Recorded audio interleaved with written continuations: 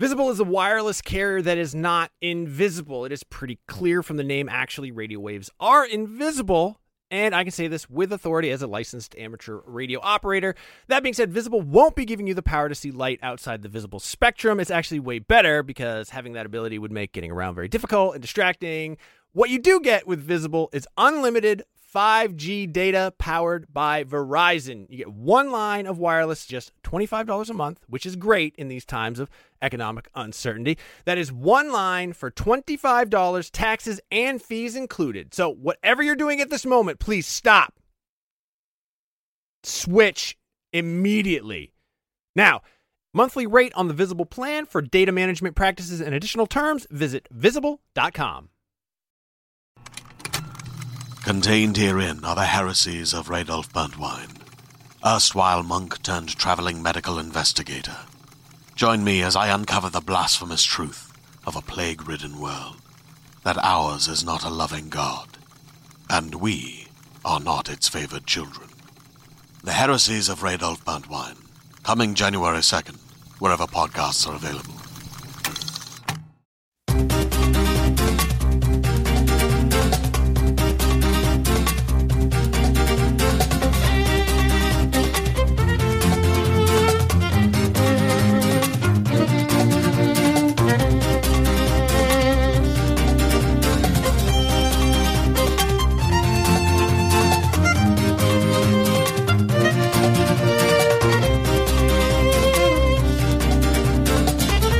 Welcome to Nintendo Voice Chat for the week of March 17th, 2016. I am Jose Otero, and this is IGN's Nintendo Show. Joining me once again is Per Schneider. Hi, Jose. And we have two very special guests in the house, all the way from Japan. Very special. Mark McDonald. Hello. John Nice to Riccardi. see you. Hi. How we doing?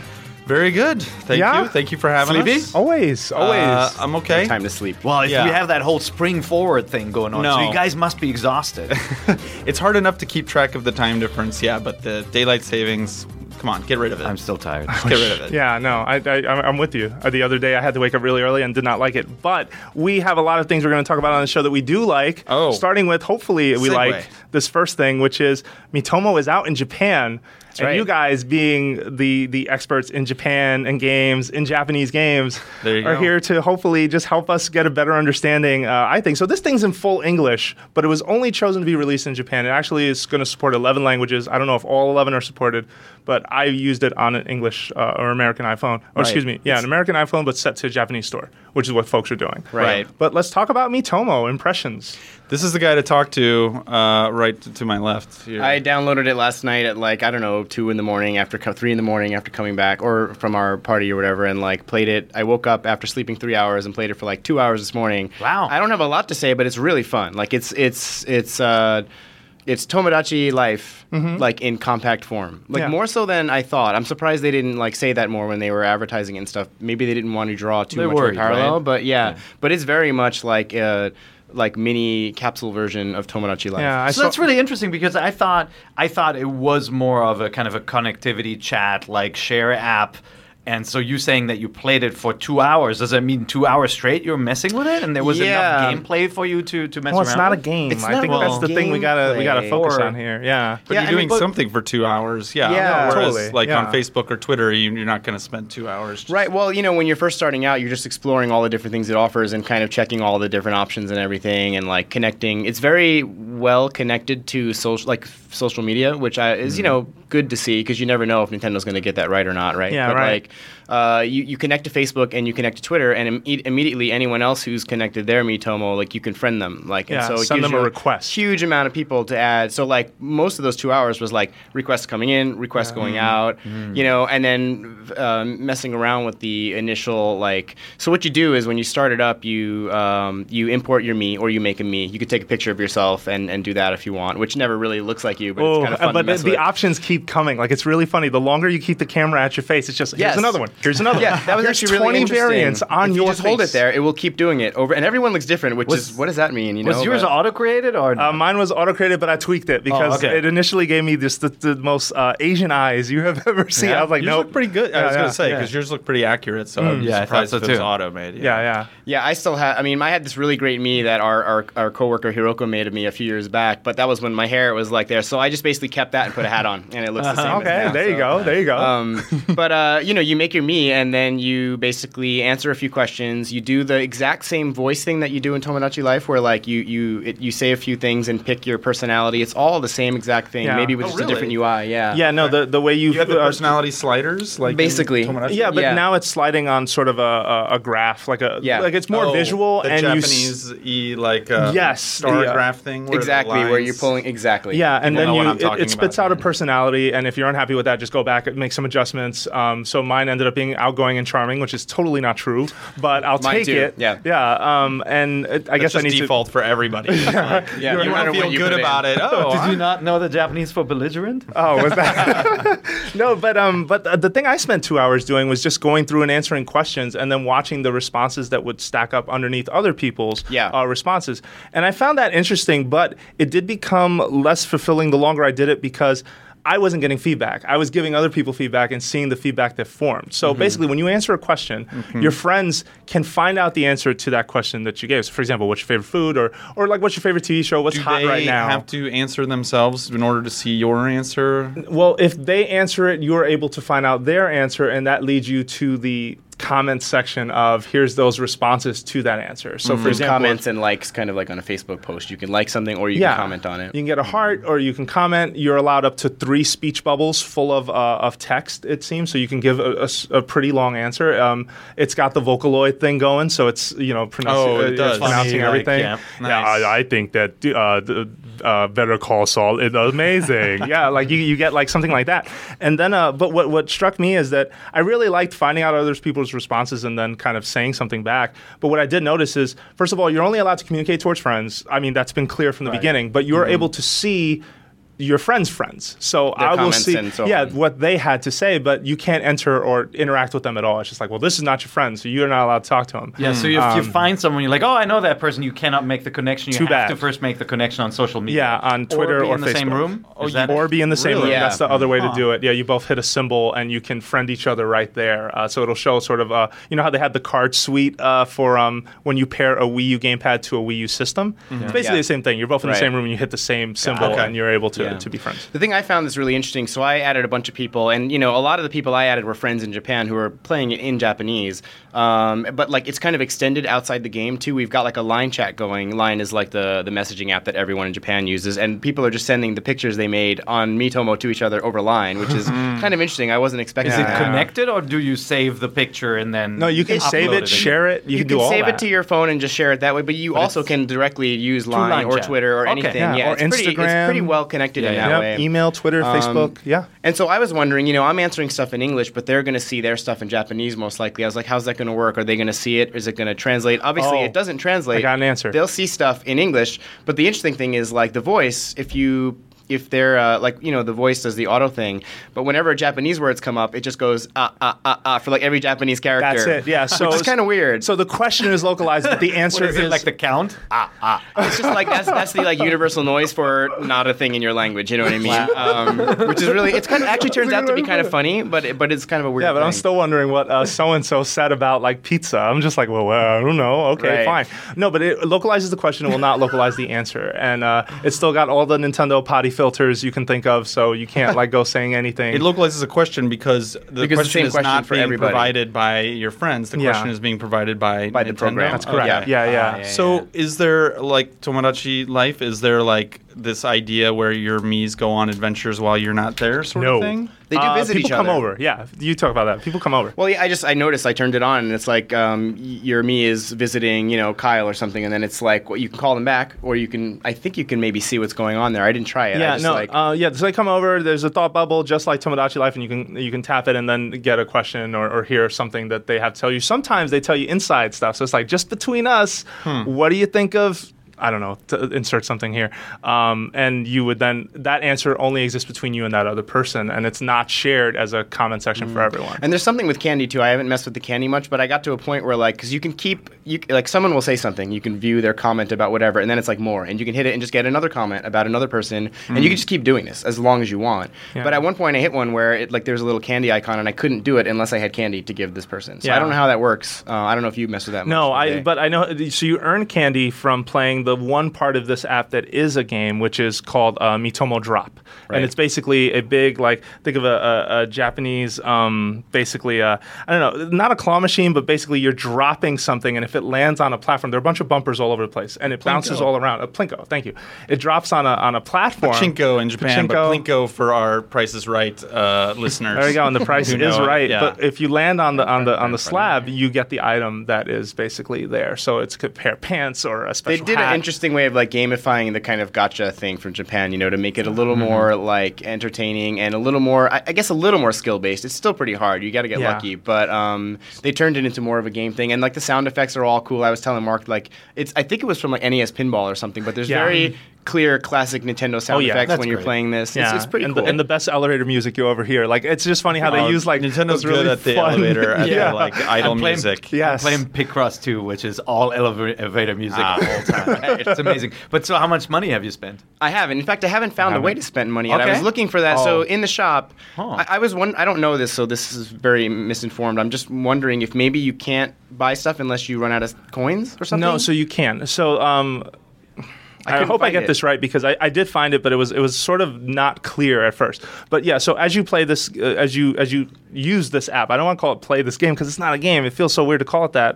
But as you're using this thing, you're earning Mitomo coins, and those coins could be spent on outfits. You also earn game tickets, which is what you use as a free chance to play Mitomo Drop. If you don't have game tickets for Mitomo Drop, you can use Mitomo coins for the drop. But if you have no coins and you want this outfit or to do something that requires a lot of coins, you can buy more at a certain exchange rate. And I think it's by hitting the coin amount at the top that they show. If you just tap that okay. orange button, I think it's in an orange button, it takes you then to the exchange rate of here is this for how much yen, etc. None of that is priced in English. The It's stuff only that's priced for Japan. on sale right now is like outfits for your Outfits Miis for or your Miis, yeah.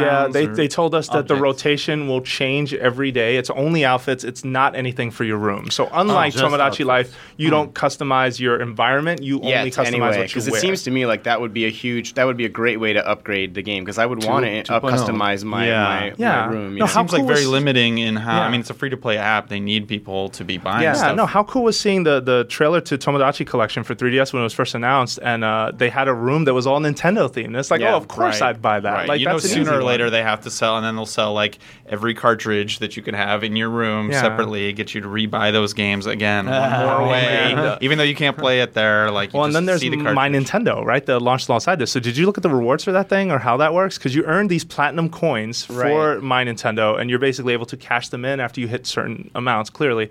And some of the stuff is like things. Okay, so one of them was the My Nintendo Picross Twilight Princess Edition, whatever, but for 3DS.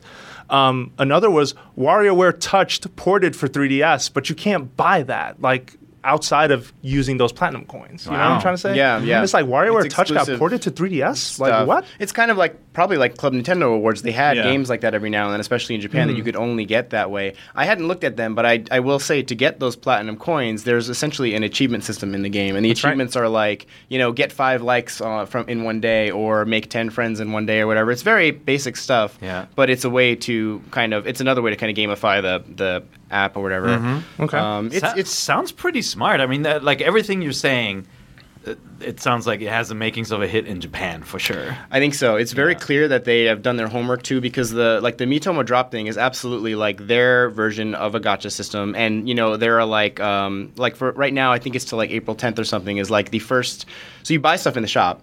Like Jose was talking about, but then you can also get there's stuff you can only get via Mitomo Drop, like these cat ear things. Like there's certain like outfits. It's like this game's or this app's version of like if you're playing Puzzle and Dragons or Monster Strike or one of those games, they have like exclusive like sets. Like this week we have this series of monsters that you can only get or whatever. It's like that, except it's like items for your character basically. Yeah, and you can imagine where this goes. I mean, you guys already brought up rooms, right? Like, eventually, like, if this is a success, they'll think about extending the value, and they'll add things like rooms probably. But, the big thing for an application like Snapchat is geolocation stuff, right? Yeah. Where, like, if you're in San Francisco, you get a filter that is unique to San Francisco, and then it gets to be a really special experience. I think. Yeah. Fun fact, this is a Yoshio Sakamoto joint. I don't know if that's been public yet, but we asked, and they said, yeah, they wouldn't tell us how big the team size was or how long they've been working on it. And we also asked them, have you identified the other 4 like projects you're sort of working on? Like how many are sort of coming along? Like where are they? The other 4 mobile Yeah. projects. You don't have to tell me what they are. Just have you identified the 4 games you want to do? And they didn't want to answer. They were Really? like, nope, we're not Yeah, talking so about that means that. yes. I mean, they must have. I mean, at Yeah, this of point, course. right? If they're going to have, what are they, by the end of the year or something, I think they said? Or was it? By the end of this, the coming fiscal year. So Okay, the so one that's going to start Basically 12 months from now, more or less. Yeah, they'll have 5 applications, 5 games. Though, then Kimishima has already been saying next one's a game, and it's something that you're gonna hopefully enjoy. I'm not quoting him directly, but that's Sure. roughly what he was saying. So the one thing we don't know yet, just to kind of wrap this up, I guess, is like it's brand new. It's literally been out for hours, but so far so good. It's very interesting. It's very entertaining. Like the interface is really well done. I feel like it's off on the right foot. But like with Tomodachi Life too, that was amazing for like a couple weeks, and then it suddenly was like you fell off really quickly. Yeah. So we'll have to see how they can, whether this is a thing that keeps going. Hopefully or, they're doing the Splatoon plan where it's Yeah. like, hey, every couple of weeks drop something else, Right. drop something in Significant here, and changes and keep stuff like making that, this yeah. thing grow and be bigger. And that was tough to do on the 3DS, right? The 3DS is not a device that you can update everywhere you are, and Right. even there though, like Fire Emblem has like a rollout for new maps, right? It's Exactly. not like just here they all are. It's all released over time. So I think they took a hard look at like game makers on mobile like King and any of these guys that keep the platform going and keep on updating. I totally expect that with this product too. Definitely. All right, so then moving on, this week the news that Pokemon as a series has sold 200 million copies worldwide. That's it? For the mainline games, that's huge. 279 million if you count spin-offs, so that's cool. And this is as of February 29th. This is, of course, the year that series is celebrating its 20th anniversary.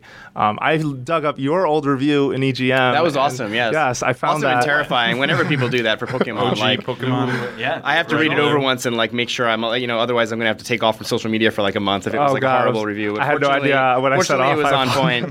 Good, I thought good. it was. I mean, if you read it, I think it I was did, pretty much. yeah, I liked it. We kind of called it like we saw it, and yeah, it turned yeah. out to be a big Yeah, thing. It was how cool. can a billion Japanese people be wrong? we How have many? the Pokemon strategy guide master Mark That's right. McDonald? That's Yeah. right. Yeah. I've since forgotten everything about all of the Pokemon. You called all the Jinx a quote creepy mofo, perhaps on a podcast. Okay, well, I once upon a stand time? by that. That's still. good. Mr. right. Mime as well. Don't right. trust, Mr. Mime's don't trust super that creepy, guy. no. Yeah. All right.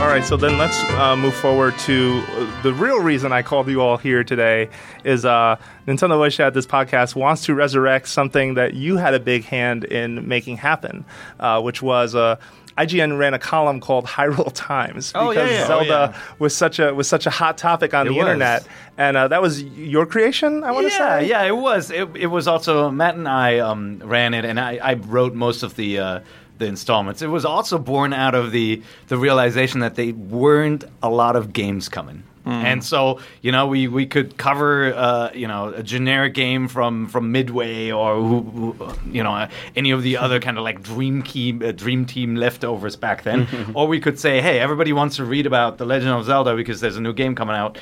So let's really lean into the history of it. And everything. Yeah, and so that spawned in my head just us bringing that back as a segment that will hopefully Nice. be its own thing on this That's a podcast. good idea. I used to love that. Yeah. I used to love that. Oh, the Hyrule column. Times? Yeah. Sweet. You guys got Fun. deep. You guys got detailed. And When there aren't a lot of games coming out. yeah. You had a lot of free time back in You're background like, then. yeah, exactly. Not a lot Yeah. going on in N64 land. Well, Reviews for a month. so this will be Yeah. our volume 1 of Hyrule Times, and what I want to talk about specifically, because you guys were all in the press at the time, sort of the road to the Legend of Zelda: Ocarina of Time. I mean, because at that time, I still remember picking up EGM religiously. I actually still have the issue that has Link pulling the Master Sword out. I meant to bring it and forgot. The Hyrule Tattler, or what was the name of the it was a in-game tabloid fiction? style. I think that's Tabloid what it style, was. Yeah, that was a great way of presenting all the stuff. There was so much to talk about with Ocarina of Time. Yeah. And then, it just chose this, like, tabloid format for, like, there's something in there about chickens. I forget, but it was a nice little presentation. Friend of the show, And Christian Boyer. You can tell, Shout out. in the same boat, right?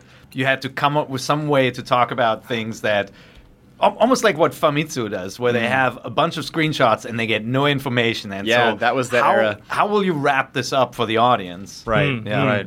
All right, so let's get into it. Like, what do you remember from that time, like leading up to Zelda Ocarina of Time, a game that like is a masterpiece, right? It's still considered the 10 out of 10 sort of game. Absolutely, yeah. Was that the first platinum in EGM history that got all 10s? It was that or Metal Gear. I think they were like a month apart from each other too, so I don't remember which came first. I think Metal Gear did come out like a month earlier. It did that get was, all 10s. That was right when I came into the press, but you had been at EGM and you went to Space World where it was first shown? I got to play the first ever playable version of that game at Space World. I want to say 97. Well, it came out in 98, right? So it must have been 97. Yeah, and at the time, it had already been delayed a couple times, but it was due to come out the following April. So this was before it got delayed again, if you guys remember. It had got delayed a number of times. And I got to play the playable demo.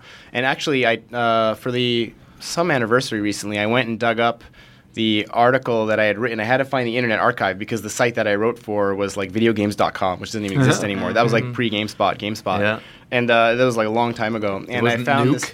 No, it wasn't Nuke, not quite that far. It was whatever EGM's like associated site was at the time. We had changed, a few times, and but I found it, and I had a really thorough I'll send you a link later. I had a really thorough kind of walkthrough of the demo. But do you remember what areas they showed back then? I'm trying to remember if I played that one. I should have read it before I came on here. But there was 3 types of demos. There was like a dungeon demo where you fought I think Dodongo, and then there was like a field demo, and then there was like one other demo. I don't remember if it was town or what. They gave like 3 different experiences of the game. Was it the rotating town? The I honestly, it was either that or just the main village that you go to by Death Mountain. I forget. Kakariko. I forget at this right. point which one it was. I remember I think the first thing I played was the Dodongo fight. That sequence where you run away and then throw the bombs and everything. That was one of the 3 things on there. For sure. And I'm trying to remember because it all blurs together when it's like it does. It really that does. long ago.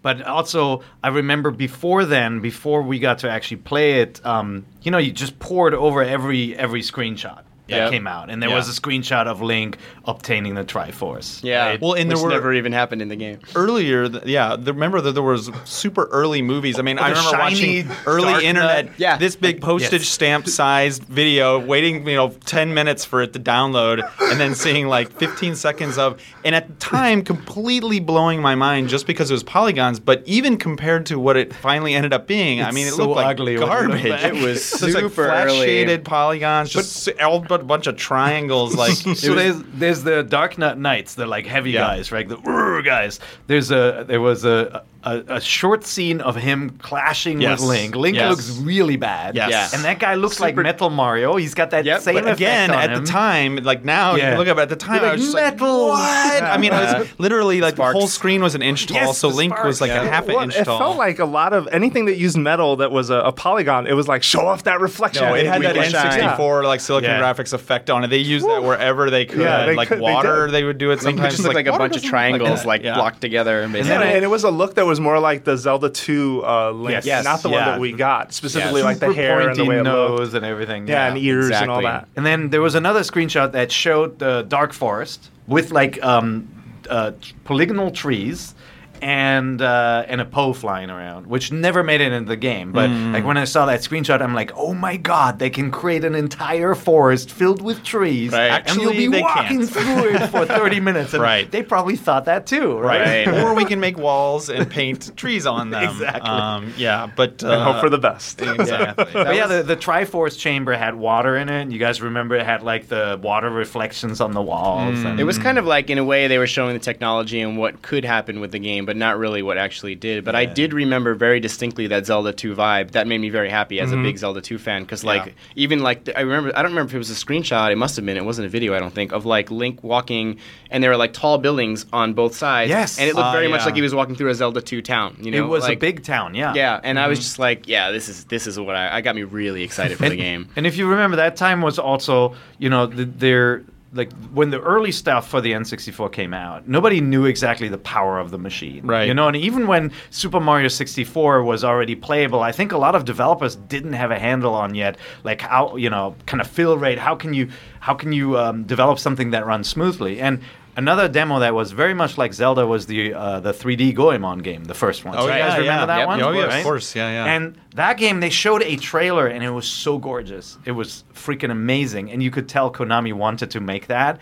and then started developing and said, oops, you can't do any of that. So this was like a target render, which is what we slowly became to realize these were called. And then, of course, the final game that came out, I think, doesn't get enough credit, because it was a fun game. It beat Zelda, and it was basically Zelda. They built a Zelda game with explorable areas, but it just struggled under the weight of what it was trying to do. Those poor Quest 64 guys were just like, Quest 64. we dreamed the dream that will never happen. Yeah. But that was also the time we saw Final Fantasy screenshots, right? Remember the really kind of simple Super Final Fantasy characters. 7. Yeah. And so, everything we saw then in screenshots was really exciting. And then once you got a sense of what Mario played like, you kind of put two and two together and you said, oh my God, if they can pull off Mario in the Zelda universe, like something that feels that fluid and like you have full control, and we all thought Link was going to be able to jump, right? Well, except for the jumping, right? I was going to bring that up actually. So. When you heard that the idea that jumping would be just when you're running off a ledge, it automatically jumps. That was just heresy at the time. It was just like, what do you? How could you do that? Yeah, that's going to ruin it. Yeah, that's totally awful. And then total non-issue, even among like super fans, the second that you actually played it yourself. But it's funny because, jumping was not a staple element of most of the Zelda games, right? Like you had Zelda it in 2. Zelda 2, yeah. You had it in 2, and you had upgrades that let you do stuff. And then there was being in 3D and after Mario too, it was just like, how are you going to navigate this 3D world? And Link's Awakening had jumping as well, like that. But the portable games always took risks and tried like weird things. But I do want to point out, I read that in an issue of EGM, and I was like, what? I still remember. Just what do you mean he can't jump? These are the people who made Mario, and he jumps. How does this make sense? There was a controversy on message boards too. Early message boards that ran on gas still, and people were as upset as over an all-female Ghostbusters or something. Right.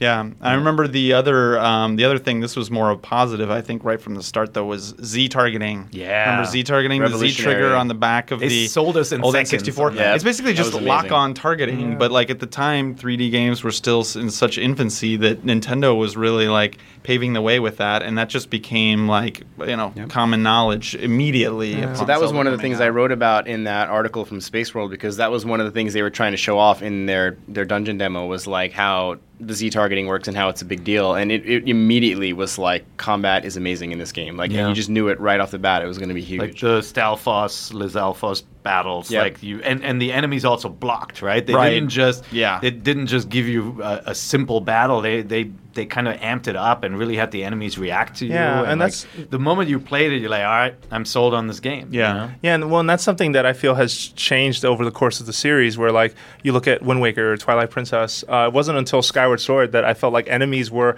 the average enemy was a problem, like a thing that was hard to sort of fight or find a way to solve the puzzle to beat them. I felt like in Twilight it was a little easier, and Wind Waker the same. Well, Wind Waker, I thought hinted at some of the most interesting combat in the series. I think so too. No question. Yeah, sidestepping and slicing off the armor and stuff like that. And I wanted them to go further. The average enemy, you're right, was not like that. But it hinted at what I thought was super interesting combat. Yeah.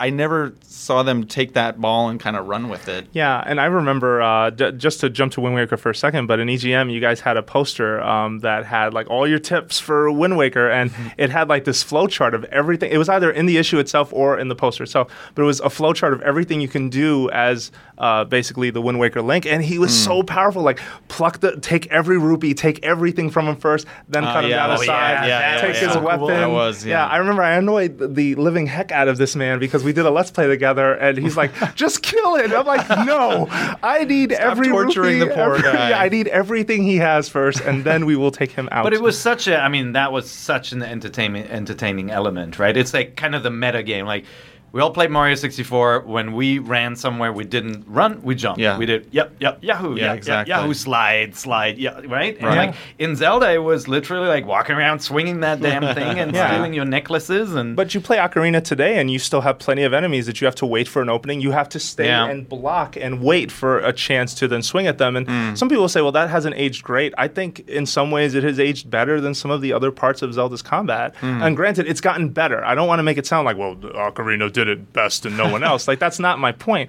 But I miss that edge to there's a certain way you fight this guy. And I think in Twilight Princess you got there eventually. There was like the dark nuts near the end where it's like, if you're not slicing off every piece of armor, you're not fighting this guy the right way, and he's going to tear you apart. Yeah, and you know, it had cool elements like you want to lead them to smash the pillars to get hearts and stuff. But I mean, you can see the foresight in this game that they wanted to give you so much variety in combat that you could map things to the C buttons, right? The yellow buttons. I mean, I think that it took a lot for Nintendo to say, we're giving up camera control entirely in this game after they worked so much on Mario 64, and then instead give you this variety of ways of attacking. Because you could fight somebody with a sword and quickly switch to a boomerang or another weapon in Ocarina of Time to kind of like, as you progress and get more items, an enemy that you might have to spend more time for in the beginning, you don't have to do that. You can just go quickly stun them and do something. Yeah, and the guy who gets the credit for Z targeting, according to legend, because I don't know if he's ever actually said it, is Yoshiaki Koizumi. They say that he was the dude who sort of helped come up with that system of, he's hey, one of lock their best on. designers. I mean, he's the Mario Galaxy games. He's like the director of like some of their best stuff. I mean, I want him to make a Zelda game someday. Me too. No, I love Aonuma and I love the Zelda team, but I just think it would be so cool to see the team that, you know, evolved the Mario 64 into Mario Galaxy to kind of evolve Zelda into just whatever their vision of Zelda. Well, and he's worked on some of their most interesting Zeldas. I mean, Link's Awakening and also Majora's Mask were like big time. Koizumi had a role in either planning or story, and I feel like a lot of his ideas really show in those games. And then, you know, clearly Aonuma took the series in his own direction, and it's not a bad direction. But I've always kind of, in my heart, hoped Koizumi would come back to work on a Zelda. But it doesn't seem to be the case. He's the Mario steward instead. Yeah. And I love that he has time to think about like game systems like that can change things forever, because Z-targeting did change things. Like game developers did not think about the need in third-person games to create this lock-on. It was all about, the camera is behind the character. It's almost like a first-person shooter. Where you point is where you look. Right. And he basically said, no, what matters is this one character, and I'm going to lock onto him. And when they first showed that, every developer said, oh, yeah, okay. Exactly. And they started changing the game. So when you go back to like 1997 and you look at the early 3D games, you'll see something really important missing. Well, and he's a storyteller. I mean, his first job for a Zelda-related project was the art in the manual for Kamigami no Triforce, for A Link to the Past. Wow. That was Koizumi's like first thing he ever worked on with them. And then he grew into another role, clearly. And that's something that you sometimes see a lot over there. Like, I think another example is Kento Motokura, the guy who was the co-director on 3D World, also came from art. And he is now co-directing, a Mario game. And presumably he's on the next one. Like, I mean, we don't know, because he hasn't, at least whatever he's working on hasn't been public since. Anyway, but yeah, so then Z-targeting, but what else is there that sort of comes back into your mind, like outside of the jumping, outside of like leading up to it? And if not, and we've hit the ceiling on that, like then when the game came out, like let's talk about that, right? The review event. You were there, right? I was there. Is it Julius Castle or something here in San Francisco, right? It was I might have been to the preview event. I went to Seattle to Nintendo's offices. They did this thing, and this was the first time they've done this a lot since then. But at the time, this was the first time they'd done this, where they sat you down with the game for like 6 or 8 hours and like just let you play as much as you could in that time, and then just to get like as much out of the game. And they did this like treasure hunt thing through Seattle. Like they took people around to like find, cheesy items or whatever. It was like supposed to be like a Zelda thing or whatever.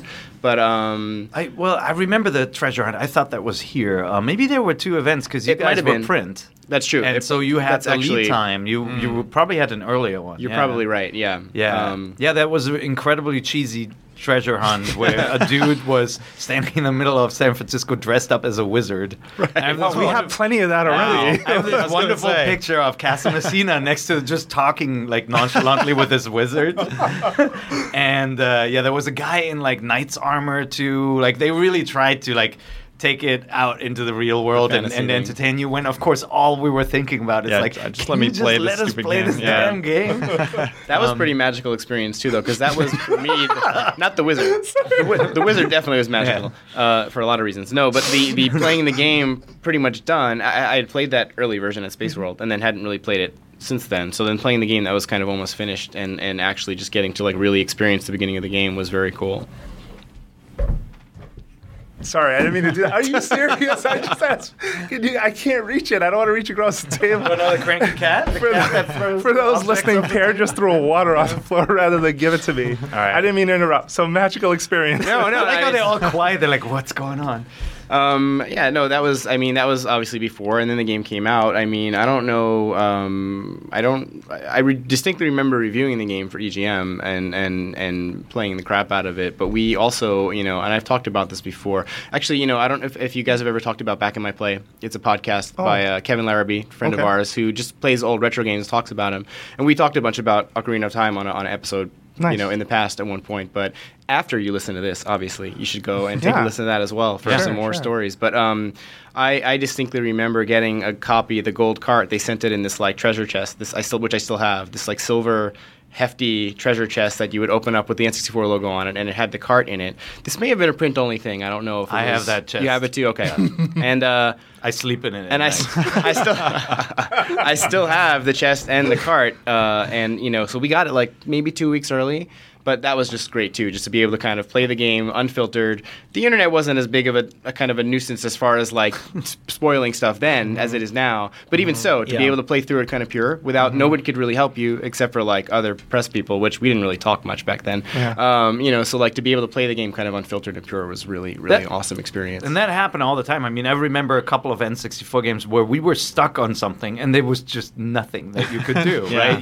You just had to go back and figure it out. So our review event was in San Francisco, Julius Castle. Okay. It's like a restaurant up here. I think Nintendo frantically looked through San Francisco landmarks and tried to find something with castle in it, or like Hyrule, castle. Right? White Castle. And so it was. You had a view of the city up there, which none of us, of course, looked at because we wanted to play the game. And so you sat there.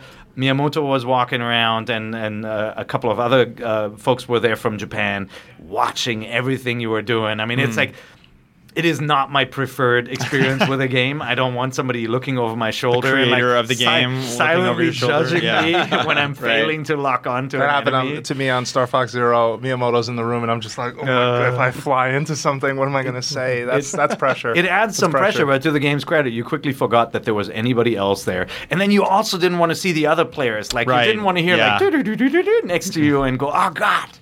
I wanted to figure that out. And that's right. We were trying to play as much of the game as possible. It may have been a preview event, not a review event, now that I think about it. And they still do those preview events for even current Zeldas. I feel like with Skyward, I remember Jeremy going to an event and playing for like 6 hours straight, coming back, writing a bunch of previews up, and then we got the game later and we were able to then review it, which I got to do, and it was incredible. But still, like, I could only imagine, again, that race of like, I don't want to know, I want to make sure I get through this. And it was such a magical game, right? Like, it really was. You heard people go like, holy crap, next to you. Like, whenever you got something, or when somebody got the horse, everybody's like, he's got the horse. Nice. No, it was very, very special. And we had, since we had poured over this game, Hyrule Times, like over every screenshot and every theory, when you then play it and you realize there's so much more in it, but you also realize that some of the things that you thought were in it had disappeared, it made for a really interesting experience. So if I can ask, was the existence of young Link not known until that demo at Space World? Like, I feel like I never saw anything about that until after what I would presume to be those previews. If you had asked me this question at one point in the last 15 years, I could have given you a concrete answer, but I honestly don't remember anymore. I do remember that it was a big deal when it got revealed. I don't know if you guys remember when it happened. I don't. Yeah. But I know, like, when that first came out, we were kind of all blown away because I forget if it was that we knew it was young and we didn't know there was an older one, or if we thought it was older and we didn't know about the young one. But we didn't know about one of them. Yeah. I remember writing an article, something like Link will grow up in Ocarina of Time, or whatever it was called, Legend of Zelda 64, right? Right. I remember, like, that leaked out through a Japanese magazine or something. Link will grow up, but we didn't know what to make of that. That's like Peter Molyneux saying the trees will grow, right? Like, what is he like when you level up? Is it like Zelda 2? And like, you know, we didn't know. I don't remember like the exact moment where we saw for the first time that there are two Link models. Yeah. But that was definitely a big deal. Yeah, I think just lastly, before we wrap and then we just move on to one more topic and we call it a day, is that I think the thing that blows me away is every time I go back to it, the amount of confidence they had in the dungeon design. Like, you have that first, the one inside the Deku Tree, and then as you move forward, once you become Adult Link and you go to the Forest Temple, like, the rules are completely changed. You are, like, backtracking. You are, like, searching for keys, and it's a puzzle to be solved with twisting corridors and things that, I don't know, it amazes me how timeless some of that stuff has been design-wise, despite the facelift that it got, because it got a pretty major one when they re-released it on 3DS. Yeah, and I would say focus is a big deal, because they didn't just introduce a new gameplay element and then repeat it, right? Like, you didn't get a dungeon where then you untwist the corridors. They gave each place something very, very special and specific, right? Obviously, you have like the water temple and the fire temple themes, but like the puzzle design, like, really differed, and you learned more and more as you progress. I just thought, I mean, like, how often do you get the luxury of game designers sitting down and really kind of mapping out this quest? And, right. I think this game did it so well. Yeah, it was the whole package. I mean, moving the kind of Zelda-style dungeon into 3D, and it just nailed it right from the first time, where it's like you can't even now imagine it really any other way. Every other Zelda since then has really just been iterating on and perfecting, that kind of...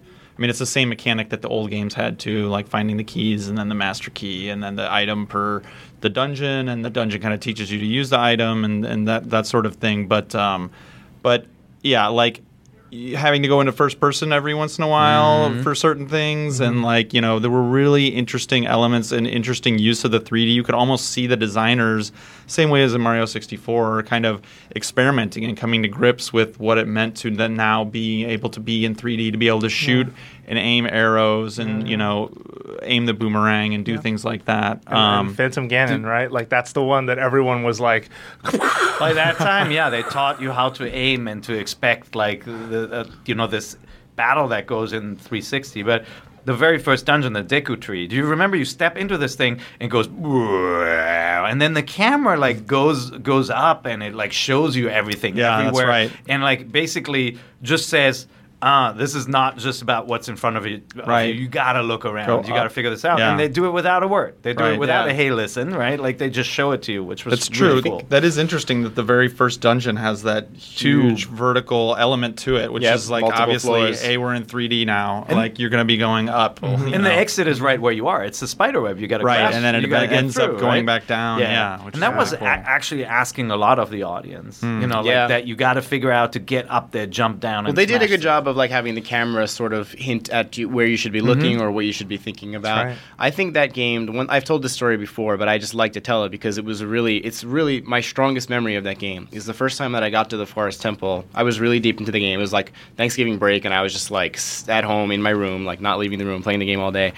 First time I got to the Forest Temple, the atmosphere of those dungeons, especially when you became an adult and got to like the real dungeons, was so strong that I had this moment where I forgot that I was playing the game. Like, I just was like so absorbed that like I had this like moment where it was like I popped back out. I was like, oh my god, I forgot. I'm like so into this, so absorbed. And I mean, you look at it now and you're like, well, whatever. Right, but back then, it was like the thing, and that was like to me just like the ultimate like complement to the game design. I think like that you can make something that could have you feel that immersed in it. Yeah, it was magical. Use that word again. Yeah, you absolutely forget your place in the real living room when you're playing it. But then once in a while, when you pause and you step away, you realize like all the little game systems and elements that went into pulling that off. Just like think about it. You enter a room, they do two things. They orient the camera behind you so the door that I came through is behind me, right? Like, remember, it's got this 3D perspective. So, like, in Mario was different. Like, you might walk into a room and, like, the camera is in a different angle. But they do these little subtle camera orientation tricks. Then on the map, they mark where you came in, right? Like, they show you they give you all this help to find your way through a 3D space, which was not something we did in games. Yeah, you take it for granted now, but they really had to think all that stuff through. And exactly. Yeah, no, totally. All right, well, thank you very much for kind of digging back into history there. Thanks for making us feel old again. Yeah, I apologize. Here's something to make you feel young. Then is that I want to know, and hopefully I don't think we'll come to an answer here, but a week ago, roughly, Aonuma made a comment to Famitsu in an interview. Now this interview was obviously about Twilight Princess HD, which just came out in Japan last week. Apparently outsold Wind Waker HD in its first week. If that's that, wow, really? I read that somewhere. Okay. No, I mean, I'd believe it. Surprised me too, right? Yeah, like, I think the market has probably. I mean, the install base after Splatoon has probably grown quite a bit, though, right? Since Wind Waker came out, so that might be a part of it. That could be it. Okay. Well, so during this interview, though, Famitsu asked, how's Zelda coming along? And at the time, he said the key word here is that this would be something new, that he acknowledged Ocarina of Time was a huge leap for the Zelda series. And since then, he thinks the base of our secret sauce has always been Ocarina of Time. Like, it was something that you kind of knew as a Zelda fan, but you never really had anyone say it, right? We said it all the time. Oh, you guys did? Sorry. Yeah. I feel like I haven't heard it enough, and I've heard you guys plenty of times. I don't know. No, I mean, I think that's something that every Zelda fan... I mean, I think this is Nintendo catching up with where I think Zelda fans probably were before Skyward Sword, where it was like, okay, we're after Twilight Princess is kind of the like really retreating back to the model, and that was great that we enjoyed that. Now let's go on to the next thing. And then Nintendo tried one more time. They had like some motion controls and did some stuff, but yeah, I think like that's at least what we've been talking about a lot on the E4 Play podcast. That's right. Check your local listings. What we've talked about a lot since before then was like, it's time to like shake up the formula. As much as we love that formula, as much as we loved Ocarina of Time. Well, this is the exciting part, right? Yeah. Direct quote. But this time, the change in flavor will be like going from Japanese food to Western style food. Perhaps players will be surprised. And he's been teasing this, right? I have something in mind for an open world game. And I really can't wait to share it. And by God, you need to share it already, because I don't know if I could take much more of this. It's a scary. I mean, it's interesting. It's tantalizing, but it's also scary, right? Yes. Right. Like, if that means mixing up the way the world feels and giving you like a different sense of freedom, then I like it, right?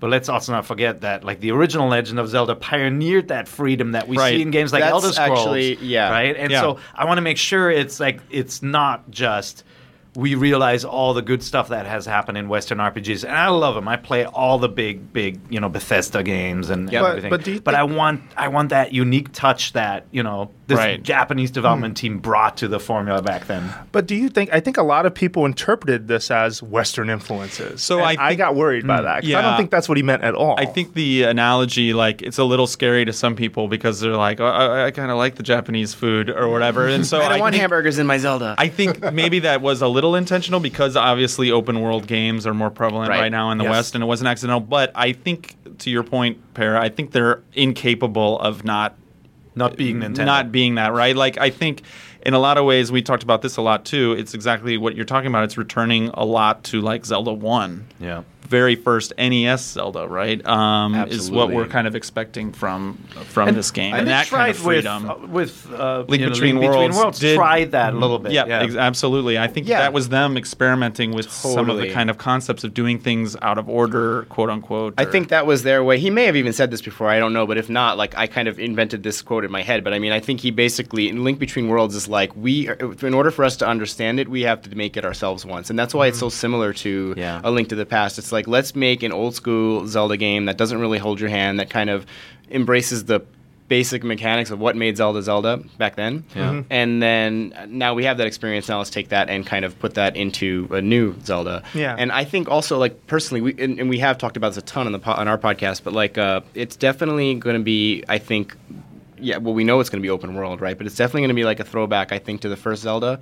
And I think, like, after playing Dark Souls, to me, Dark Souls is the modern version of the first Zelda, like, in a lot of ways. And I feel like that.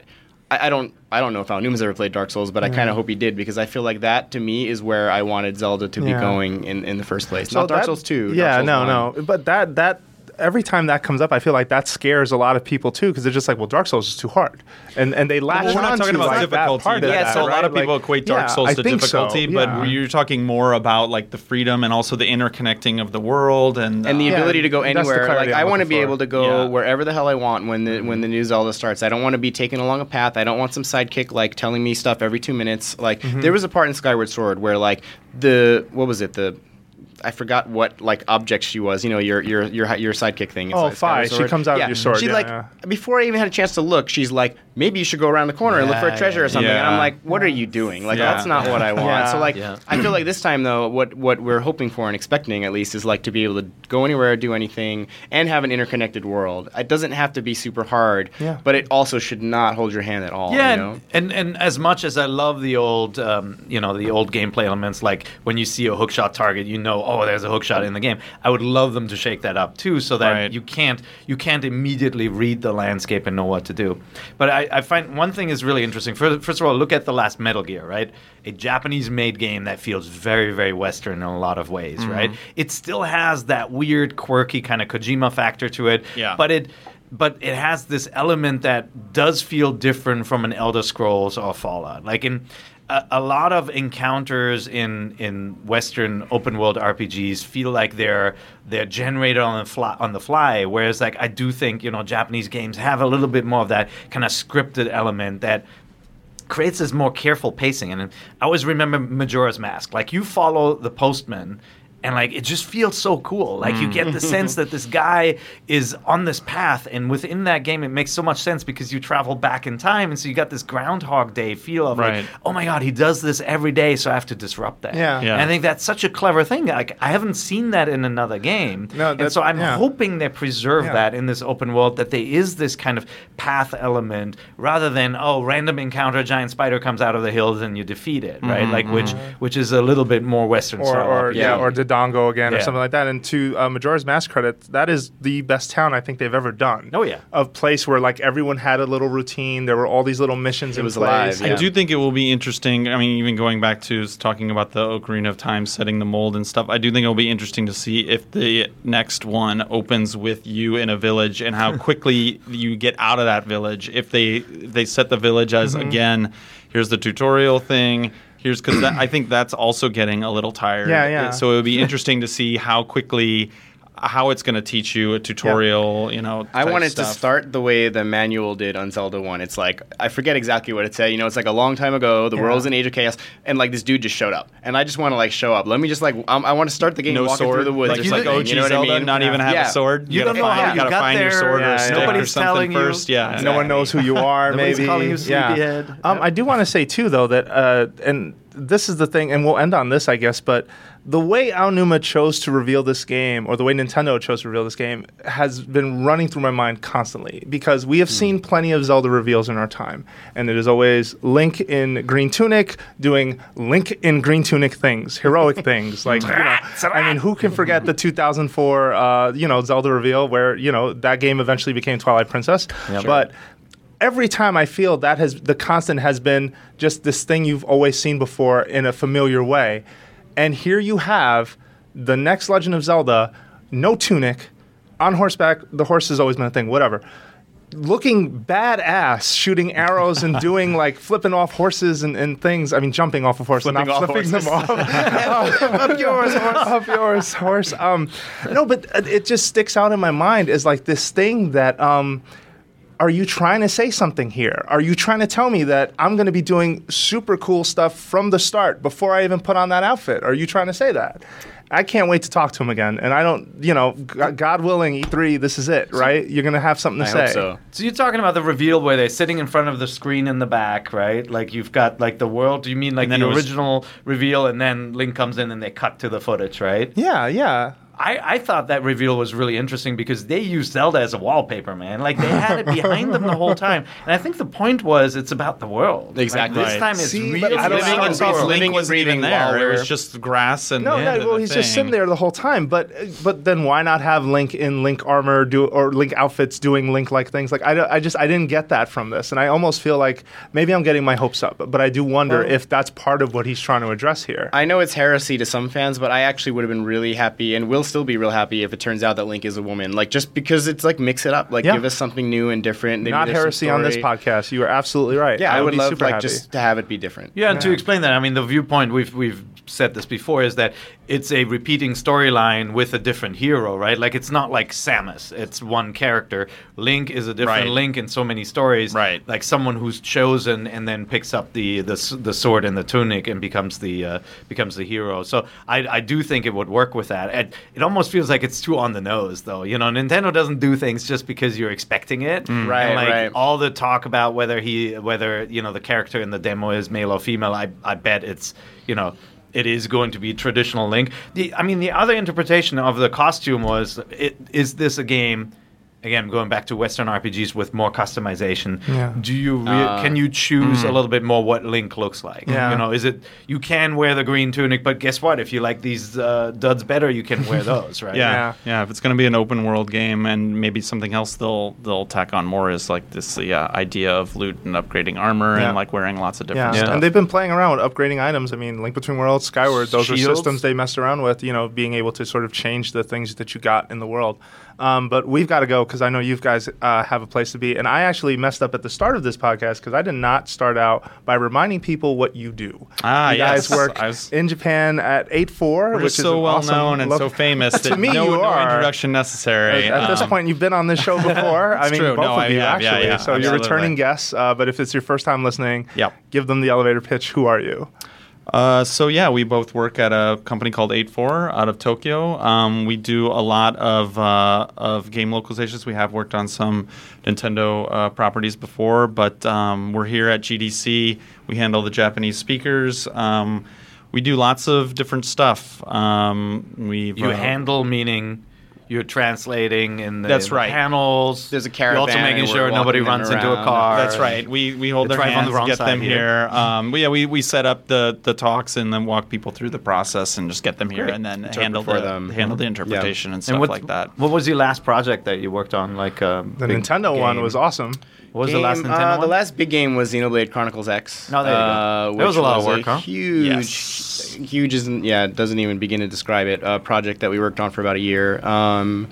And we do little games too. We did like Neko Atsume, the mobile game, which is super popular right now. That's cool. From little mobile games to big RPGs. You should translate Mother 3. That'd be nice. We would love to translate Mother 3, That Nintendo. would be fun. Okay. But maybe we'll pool our money and we'll just pay you ourselves. All right. All right. But thanks a lot for having us on. Yeah, absolutely. Thank you for coming in. Always a pleasure. And thank you, listener, for checking out and listening to Nintendo Voice Chat. We're a weekly show on IGN. You can leave us feedback by going to nvc@ign.com or head on over to iTunes, leave us a show review. Where can they find your wonderful work, gentlemen? So the 8-4 Play podcast, you can find up on iTunes. That's a little podcast we do about Japanese games. Just games in Japan and Japanese games. But that's up every other week.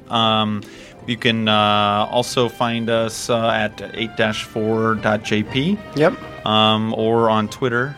Twitter is 8-4play for the podcast, or I'm John TV. And I'm Mark MacD. And you are? I'm Pear.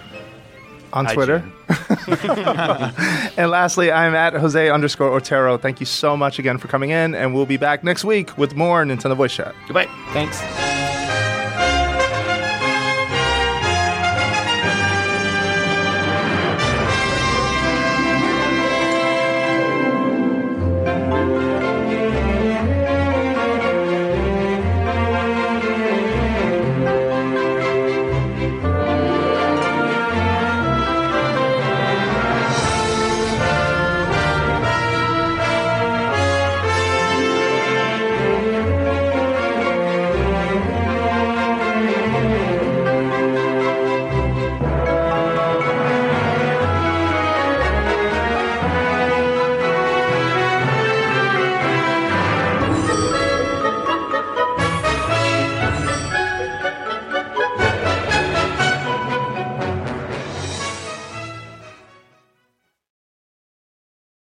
Hey there, this is Justin Bartha. I made a funny new podcast, King of the Egg Cream. It has the greatest cast in the history of podcasts with actors like Louis Black. I'm torn by my feelings for two women. Bobby Cannavale. You can eat it, or if someone hits you, you can put it on your cut. Melanie Linsky. I wonder what these marvelous things are that look just like boiled chicken feet. Jason Ritter. I can break things and pick locks and kill people. Michael Stuhlbarg. The whole point is to inspire people that they should make themselves better. Ari Grainer. No, don't whet its appetite. What are you, an idiot? Me, Justin Bartha. That's not just any egg cream, that's a Lemke's special. And all narrated by the hilarious Richard Kind. This is the story of Harry Dalowitz and how he rose from nothing to become New York's King of the Egg Cream. So if you like funny true stories, come listen to King of the Egg Cream, available wherever you get your podcasts.